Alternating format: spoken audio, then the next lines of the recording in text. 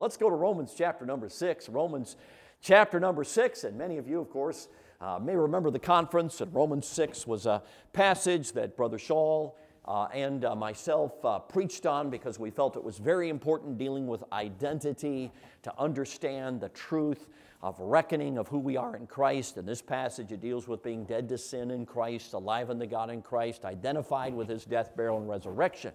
And of course, I'm not going to re-preach that, but I'd like to go to the second half of the chapter, which I was only able to draw just a few moments of preaching from that night because most of it was from the first half of the chapter. But I'd like to do justice to the second half and just spend a little bit of time dealing with this. Also is one that kind of presents a warning to us because we're building on the great truth that in Christ we're dead to sin, alive unto God. That needs to be constantly reckoned to be so and then acted upon, yielding our members, presenting our members in that light of the truth that we're dead to sin, alive unto God. And there's a second question that is asked. There's a statement, and a second question is asked. And the second half of the chapter, which launches into a very important truth, which we'll spend a little bit of time trying to get some practical application about. Now, I know these are unusual days, and we talked about that yesterday, and the importance of walking by faith. And during this time of trial, trusting God when we can't see the end from the beginning, and understanding all that's going on, and learning to default to counting it all joy. And to letting our patience have its perfect work and making an active choice to trust God in the frying pan. So we talked about that yesterday. And so today we'll talk about just going a little bit different direction and perhaps the negative side of what happens when we make poor choices. And so let's go to verse number 14. And there's an important statement made here. And then there's a question asked based on it. And of course, it's a question that is not a good question. And Paul answers it for us in the balance of the chapter. But verse number 14 says, "For sin shall not have dominion over you." That's a wonderful truth. In other words, sin's not your boss. Sin is not going to rule you. Sin does not have to be your master any longer. Sin shall not have dominion over you. Why? For you're not under the law, but under grace. Now, what does that mean?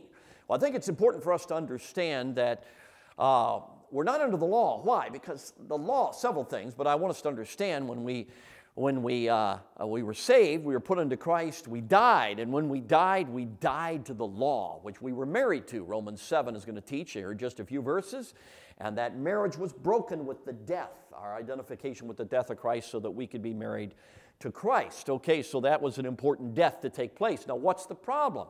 Well, we know the law is holy, just, and right. There's nothing wrong with the law, Romans 7 tells us. But what's the problem? Well, the law can only condemn us, and the law cannot enable us. See, that's all the law can do is it condemns. In fact, now the law not only condemns, it provokes. So the law condemns you when you do wrong, but before you ever are condemned, it provokes you to do wrong. Now, I know that sounds strange, but what I mean by that is the problem is not the law, the problem is us, as Romans 7 clearly articulates. But the point would be like this, and if you were to walk by one of the hallways here and see a sign that says, "Wet paint, do not touch," I don't care who you are, there's going to be something in your heart that's going to want to touch the wall. Now, it's strange, isn't it? You walk by that wall, who knows how many days, and never even think about touching it. But the moment there's a sign that says, "Wet paint, do not touch," you're looking at the wall and say, "I know it's dry. It's got to be dry. It's no problem. I can touch the wall." And you want to touch the wall. Isn't that strange? You've walked by these walls a million times. You don't care about touching the wall. But the moment something tells you don't do it, you want to do it. It's kind of like walking through a nice neighborhood. And there's a lawn that is just meticulous. That's the word, not articulate. But anyway, meticulous. That's just manicured well. And you're walking down the street, and what do you want to do? Big, huge sign, please keep off the grass. And so you're walking by. Here's what you want to do. You want to come touch the grass and keep walking. Just put your foot on the grass. Why? Why do we want to do that? You walk down that sidewalk, and maybe the sign's not there. You don't even think about stepping on the grass. But the moment it tells you not to do it, there's something inside of us that wants to do it. So the law not only condemns us when we do wrong, it certainly provokes us to do wrong. We understand that. And again, the problem is not the law. Romans 7 tells us that the problem's right here. But nonetheless, the Bible is telling us here that we're not under the law. It'll be articulated why in Romans 7, but it tells us we're not under the law, but we're under grace, which is a wonderful truth. And, of course, grace enables us. Grace gives us what we could in no way earn. It's a wonderful thing. But then the question is asked in verse number 15. Now, because you're a college audience, I'm going to point out something that I think is important. I've gone through Romans 6 and 7, and I have used a color pencil to pencil the parts that are third person, the parts are second person, and the parts are first person. And it's very interesting. Pretty much in verse number 11 on through the end of the chapter, he uses second person. But right here in the first verse, he moves to first person. He includes himself in the very first question here. And then he goes back to second person to address them. It's kind of interesting. But he says, what then? Shall we sin because we are not under the law but under grace? So he now turns it into a question because unfortunately some people were making that conclusion. Well, we're not under the law anymore. It doesn't condemn us. We're saved on our way to heaven. And so what's the big deal? So let's sin. We're not under the law. We're under grace. And he makes a very important point that we all need to understand. Now he turns it out of first person. He doesn't include himself anymore. He turns to them and he exhorts them in verse number 16. And this is kind of where we're going to go here. But I just want to say a couple of things here before I go to verse number 16 to help us understand. He's really providing us 4 different scenarios, okay? The first scenario is found, if I could go down here to verse number 20. It says, for when you were the servants of sin, you were free from righteousness. In other words, before you were saved, you were free from righteousness. Now, most of us probably are listening, got saved at a younger year, and we may not remember a whole lot about our unsaved days. Such would be the case with myself. I don't remember those days. Like maybe some of you that got saved later remember when you were free from righteousness. And what that means is you were such a servant to sin, you had to sin. And when you sinned, there really was probably a little conscience about it. You had no other master that was vying for your allegiance. For those of us that are saved, know the moment you get saved, when we sin, you know what happens? Our new master, righteousness, begins to deal with us. We're not free from righteousness. If you're saved, you are not free from righteousness. Righteousness keeps bugging you, if I could put it that way, when you don't do right. Your conscience is nagging you. The Spirit of God's dealing with you. Your new master won't let you off the hook. You're no longer free from righteousness. But before you were saved, you were. You were free from righteousness. And everything sin told you to do, you did. That's why the Bible says the plowing of the wicked is sin. Everything a lost man does is sinful. Why? Because it's all absolutely about self. It's selfish to the core, even when they are moral and upright. Their motives are mixed, and God looks at it as sin. Okay, they're completely in bondage to sin. They're free from righteousness.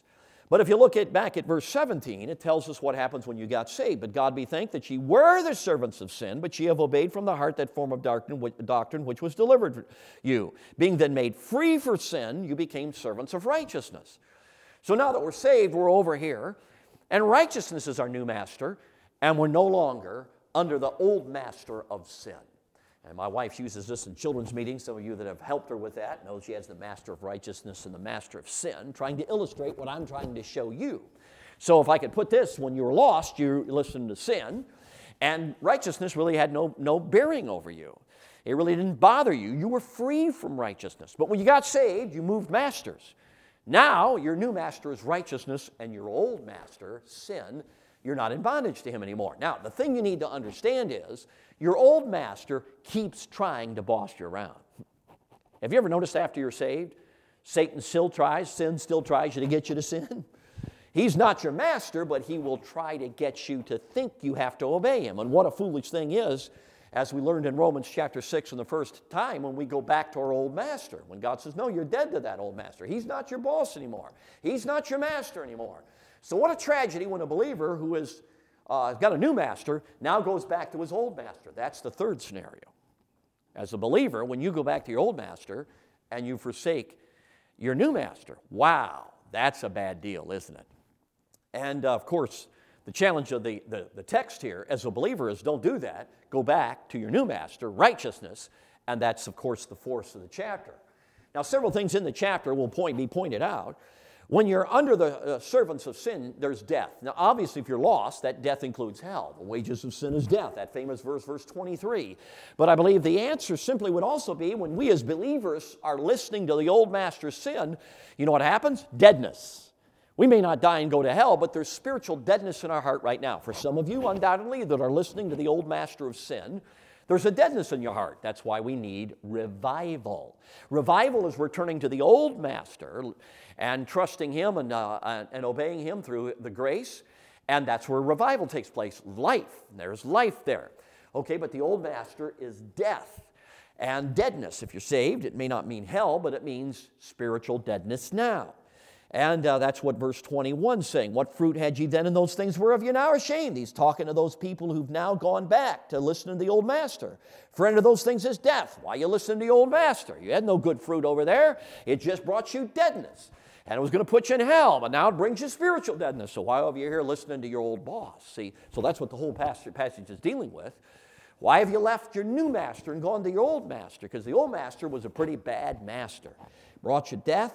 You had no fruit. The fruit you did have, you're now ashamed of that fruit, and you don't have any good fruit, etc.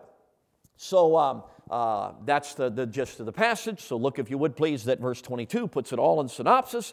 But now being made free from sin, become servants to God. You have your fruit unto holiness. That's the new master. You got a good fruit that you're not ashamed of. Holiness, which is his holiness, fleshed out through our dependent obedience. And the end is everlasting life. And that everlasting life, friend, can happen now. You've come that you might have life and you might have it more abundantly. So eternal life is not just in the future. You can have eternal life now, and that's the abundant life. So in a sense, verse 23, though I'm not diminishing the fact it can be used in a gospel context, it can also be used in a sanctification context. The wages of sin is death. You and I listen to the old master, there's deadness. But the gift of God is eternal life through Jesus Christ our Lord. If you're over here with the new master, then there's life, abundant life. There's obviously going to be eternal life that's in the future, but there's eternal life now. There's in other words, there's the life of Christ now, which is eternal life. It's abundant, etc. So you kind of get the idea. So here's the whole point. For everyone out there, right now as a believer, we're certainly been delivered from the old master. If you're lost, and I hope nobody is, but maybe you got a brother or sister or somebody listening, your boss is sin, and you have righteousness has no power over you. You're free from righteousness. In other words, you can listen to the boss sin, and you're content to do so, and you're not bothered by it, and you can go out and sin and do whatever, and you can do what a saved man can't do. But then, if you're saved, you're over here, you got a new boss, righteousness. But once you're saved, tragically, this passage is dealing with this. You can start listening to the old boss, and there's bad consequences. You go back to the fruit which brought shame, and you're now ashamed of that, and there's a deadness coming to your Christian life, and that's a sad thing. Or you can go back to the new master, righteousness, and you have your fruit now, which is holiness. Again, supernatural enablement, his righteousness being fleshed out through our dependent obedience, and have abundant life. So you say, what's that all about? Okay, I wanted to explain it. You got two masters over here, and if you're saved, your new master is your master. And you'll never be free from him, because even when you listen to your old master, he's bugging you. He's over you telling you to do right. And you know it. You cannot live like a lost man. It's impossible, because your new master is not going to let you off the hook. He's going to keep talking to you. Okay, now that brings us to verse 16. Kind of setting it up here for verse number 16. Now notice what it says in verse number 16. This is now answering the question, shall we sin because we're not under the law but under grace? God forbid. Know ye not that to whom ye yield yourselves servants to obey, his servants ye are to whom you obey, whether of sin unto death. Okay, saved person, you can listen to sin, but they'll have deadness, you'll need revival. Or of obedience, of course, which goes unto righteousness. And that's not our righteousness, not having our own righteousness, which is of the law, but that which is through the faith of Christ. The righteousness which is of God by faith. It's his righteousness That's being fleshed out through our dependent obedience. It's the 0-100 life. Okay, so what's my point? Okay, the whole point of the message, I've set this up. Hopefully you tracked with me. I get worried about you out there. Don't look at that email right now that just popped up. Okay, keep right plugged in. Okay, don't do that. Hang with me. Hopefully you never check email during a service, okay? And I'm preaching to you here. Okay, so here it is. It's the word obey. Now, most of you know the word obey simply means to hear under. To hear under. The thing I want you to understand about obedience is obedience starts with your ears. It starts with your ears. The question is, if you obey sin, it's because you started listening to sin. And if you obey righteousness, it's because you started obeying righteousness. Now let me use the example of this. And this is why children obey your parents in the Lord, for this is right. Why is children obeying their parents such a big deal? Because it's training you to listen to God. See, it's like this. You won't obey your parents if you're not listening to them. Some of you have learned to tune your parents out. Now, some of your parents have let you do that. And if mom and dad is sitting there, I'm not trying to be unkind, but in our day, because of permissivism, because some of you got spooked by Spock there in the 60s or whatever, you may not even realize that. If you have no idea what I'm talking about, I'm not talking about the guy with pointy ears on Star Trek. But anyway, Benjamin Spock's his name. You can look him up, okay? He didn't help us. But the point is, sometimes parents let kids not listen. Back when I was a kid growing up, there was a commercial on the radio, and it was kind of a real cool commercial because there was a certain line of it I've never forgotten. And here's what it was. When E.F. Hutton speaks, people listen. Wow, isn't that pretty cool? I hope you say when Dr. Jim speaks, people listen, okay? Because if you're not listening out there, okay, we got a problem. Okay, but anyway, but the issue is simply this. E.F. Hutton had nothing of my dad. Pastor can tell you, you can ask any of my siblings, when my dad spoke, we listened. Now, you please have to understand, it wasn't just fear, though probably in the early days it was more fear than it was love. But as time went on, I listened to him because I loved him and I respected him. But my point was, I learned when my dad spoke, I'm being honest with you, everything else tuned out. I tuned into my dad, and I listened to what he said, and if there was something he asked me to do, I would probably, before he stopped speaking, I'd be trying to obey. I remember when I was in my 30s with my dad at a preacher's conference, and my dad just looked at me and said, Jim, could you give me a cup of coffee? He didn't feel well, and he didn't have the energy he once had. He had congestive heart failure, which I think is the same thing that took the life of George Whitefield, but they believe now. But anyway, all that aside, he might ask me, Jim, could you just real kindly say, could you give me a cup of coffee? Before the word coffee was finished, I was up. And I was running, I wanted to give him a cup of coffee, and I'd love to do anything I could for my dad, because I loved him. If you love me, keep my commandments. And because I loved him, I listened to him. And whatever he'd say, I would take it all in, I'd listen intently, and then I would immediately obey. Now that's the idea. That's why it's so important to learn to listen to your parents. Because this is why parents, if you're listening, it's important for you to train your kids to listen to you, because if they listen to you, good chance they'll listen to God. See, obedience starts right here. The reason some of you struggle in obeying God is because you struggle in obeying your parents. What I mean is, your ears aren't tuned to your parents. Some of you have learned to tune them out. So when they speak, you're not listening. And they might have to say something 2 or 3 times before you tune in. I hope, young people, you have learned to listen to your authority. When authority speaks, boom, you tune in, you listen. That's where obedience starts.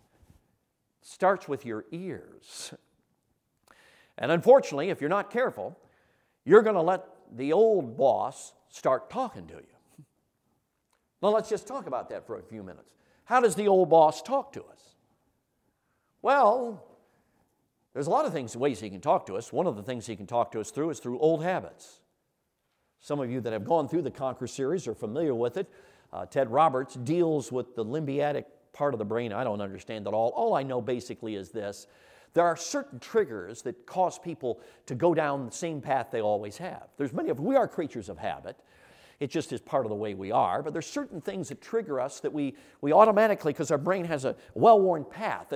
And I guess a brain is kind of like life. Back when I was a kid, we moved my 4th grade year. After my 4th grade summer, we moved to the suburbs of Chicago for my 5th grade year. And we moved right next to a cornfield. And every day, this was the big thing in the 70s, kids out in the suburbs had mini bikes or motorbikes. I never had one, but they did. and motorbikes, mini bikes, whatever. And you'd hear all Saturday long, you'd hear out there in that cornfield, that's pretty good, isn't it? Okay, but anyway, they'd be zipping along, and you always knew where they were going. You know why? Because there's no corn. And they were well-worn paths, and no corn could grow. And there were mini bike paths all over that cornfield. And because they were well-worn, that's how your brain is. So when you have a sinful habit in your life, there's a well-worn path. And there's triggers often that cause you to go down that path. For some that get into all kinds of addictive behavior, it could be a scent. It could be a location. It could be a sound, the click of a door shutting and knowing they're all alone, or the whirling of a computer coming on. And these are real things that happen as I've done reading, things that trigger people to go down the wrong path. So Satan uses sinful habits of the past to speak to us, to try to get us come back, say, hey, you remember, trying to get us to come back to that sinful behavior, which we, in a certain sense, we are ashamed of. And we know its fruit was not good fruit, and it brought a deadness into our hearts spiritually, even if we did it as a believer. So certainly he speaks to us through bad habits of the past, but he also speaks to us through, so I would call that the flesh. He speaks to us through the flesh. Bad habits of the past, places where we've given into them in our flesh in the past, but also through the world. Now, one of the dangers of what you've been through the last few weeks is this. One of the great avenues for Satan to get to us through the world is through media. And if we're not careful in our media choices, we don't even realize that Satan is selling us his goods through inappropriate media. It can be movies, it can be video clips, it can be all kinds of media.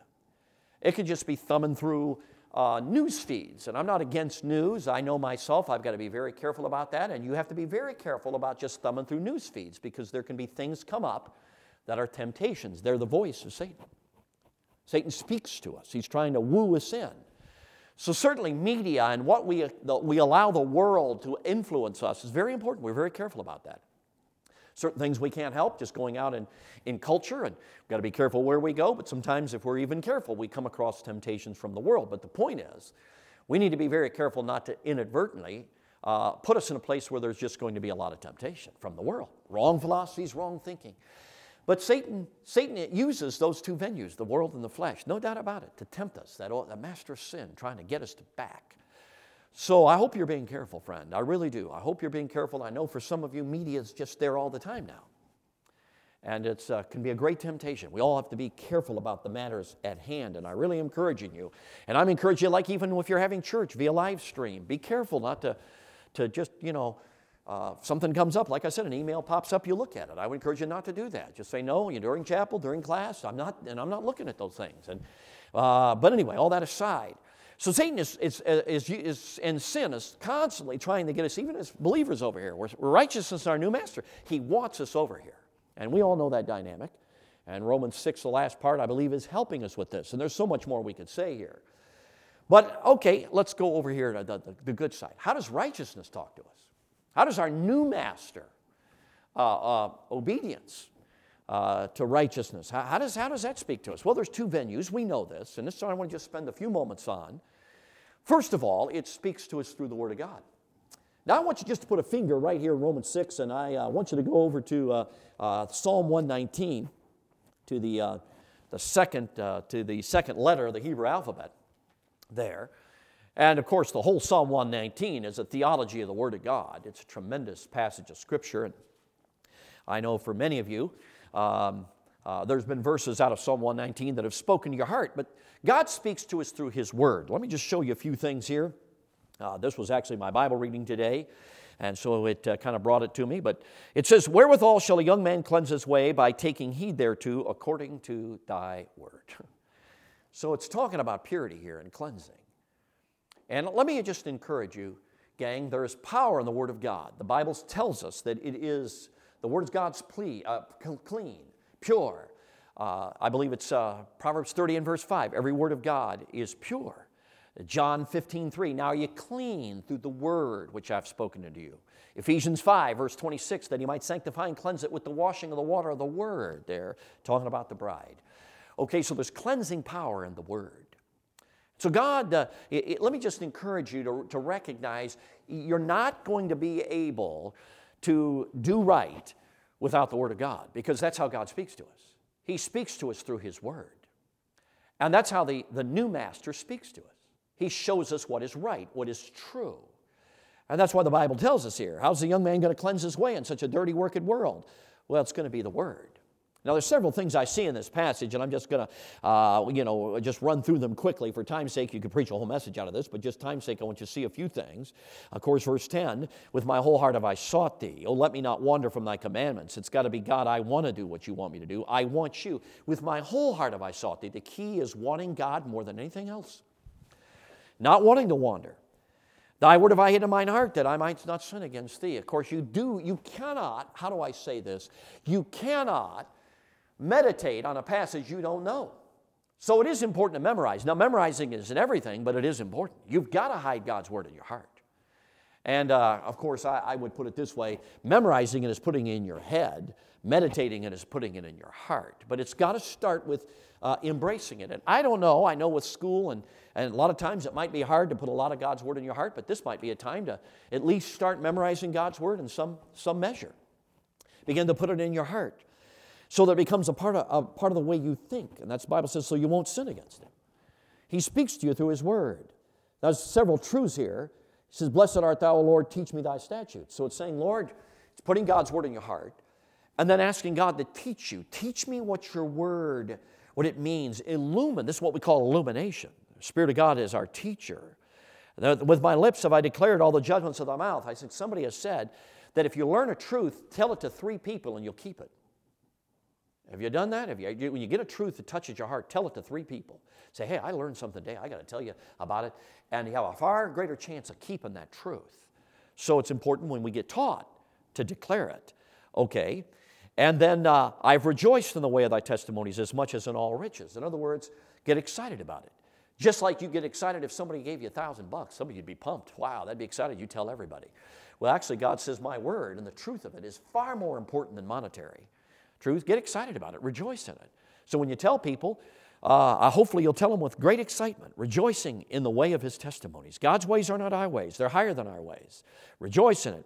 Meditate in thy precepts. Here it is where you begin to think about it. And the Bible says when you think about it, you'll respect His ways and have respect unto thy ways. God's ways are higher than our ways. They're counterintuitive. You've heard us talk about this many times. God says, humble yourself at the sight of the Lord, He'll lift you up. The way to go up is to go down. Wow, that's not the way the world operates. God says, when you meditate on that and get excited about that, you'll respect it. You'll honor it. It'll be valuable to you. So meditate would be like, for those of you who have ever played basketball or some sport on a serious level, and you got to learn a playbook.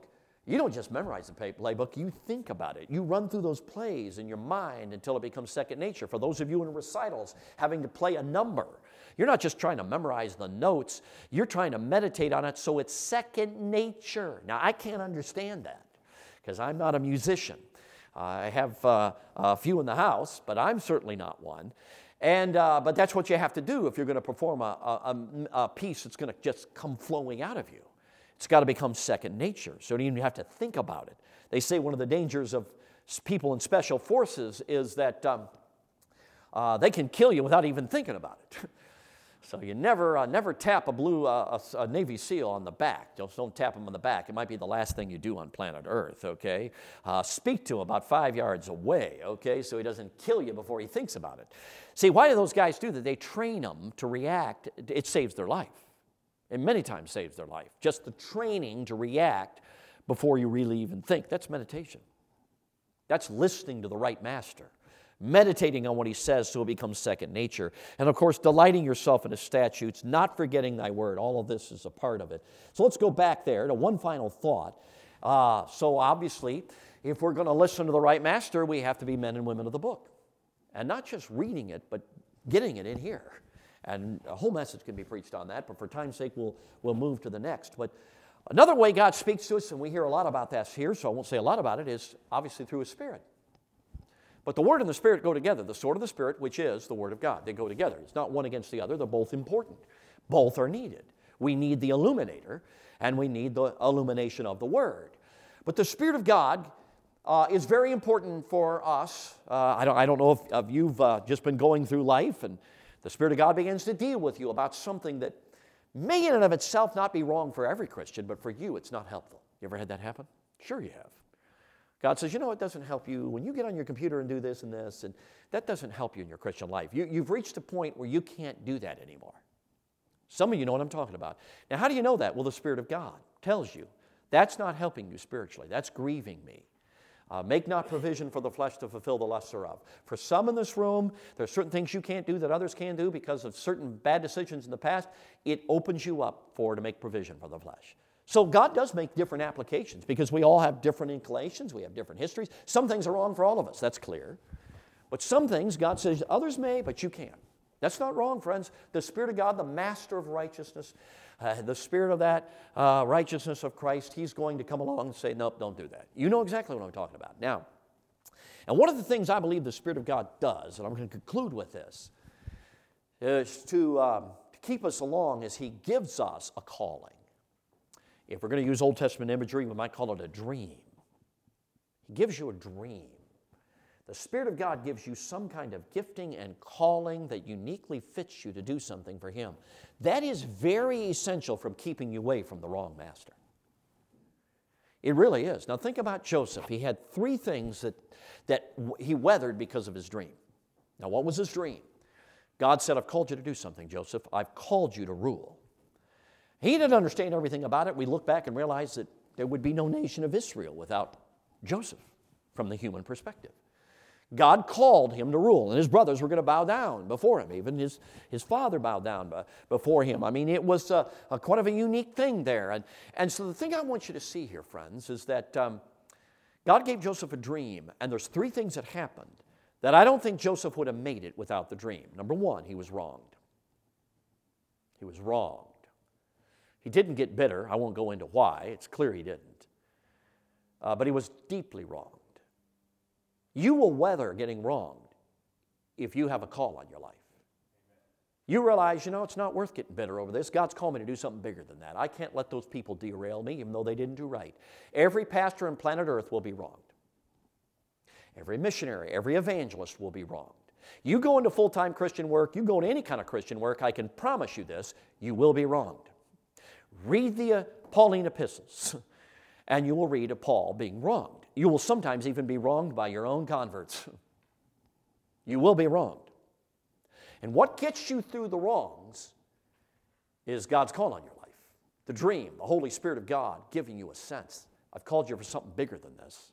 Don't demean to getting bitter or getting even. There's something else that Joseph weathered, and that is moral temptation. We all know about Potiphar's wife. Remember he said, how can I sin and do this great wickedness against God?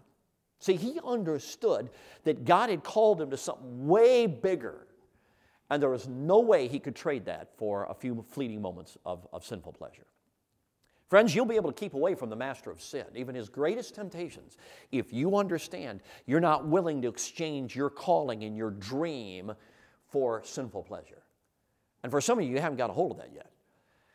And I will tell you, friend, there is nothing worth trading God's call on your life for. Nothing. Giving away the dream for it. Joseph wasn't willing to give away his dream for Potiphar's wife.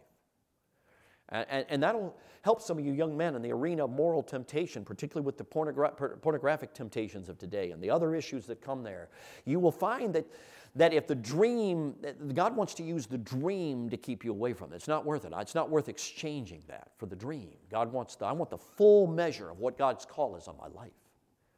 So he was able to weather that. And the third thing he was able to weather was disappointment. Because when God sent the butler and the baker, he knew in his heart, that butler's going to get me out of here. He went to the butler, told him his whole thing, figured the butler would speak to Pharaoh. And the Bible says the butler forgot him for 2 years. But then the butler did remember him. But he had 2 years of what he could have been disappointment.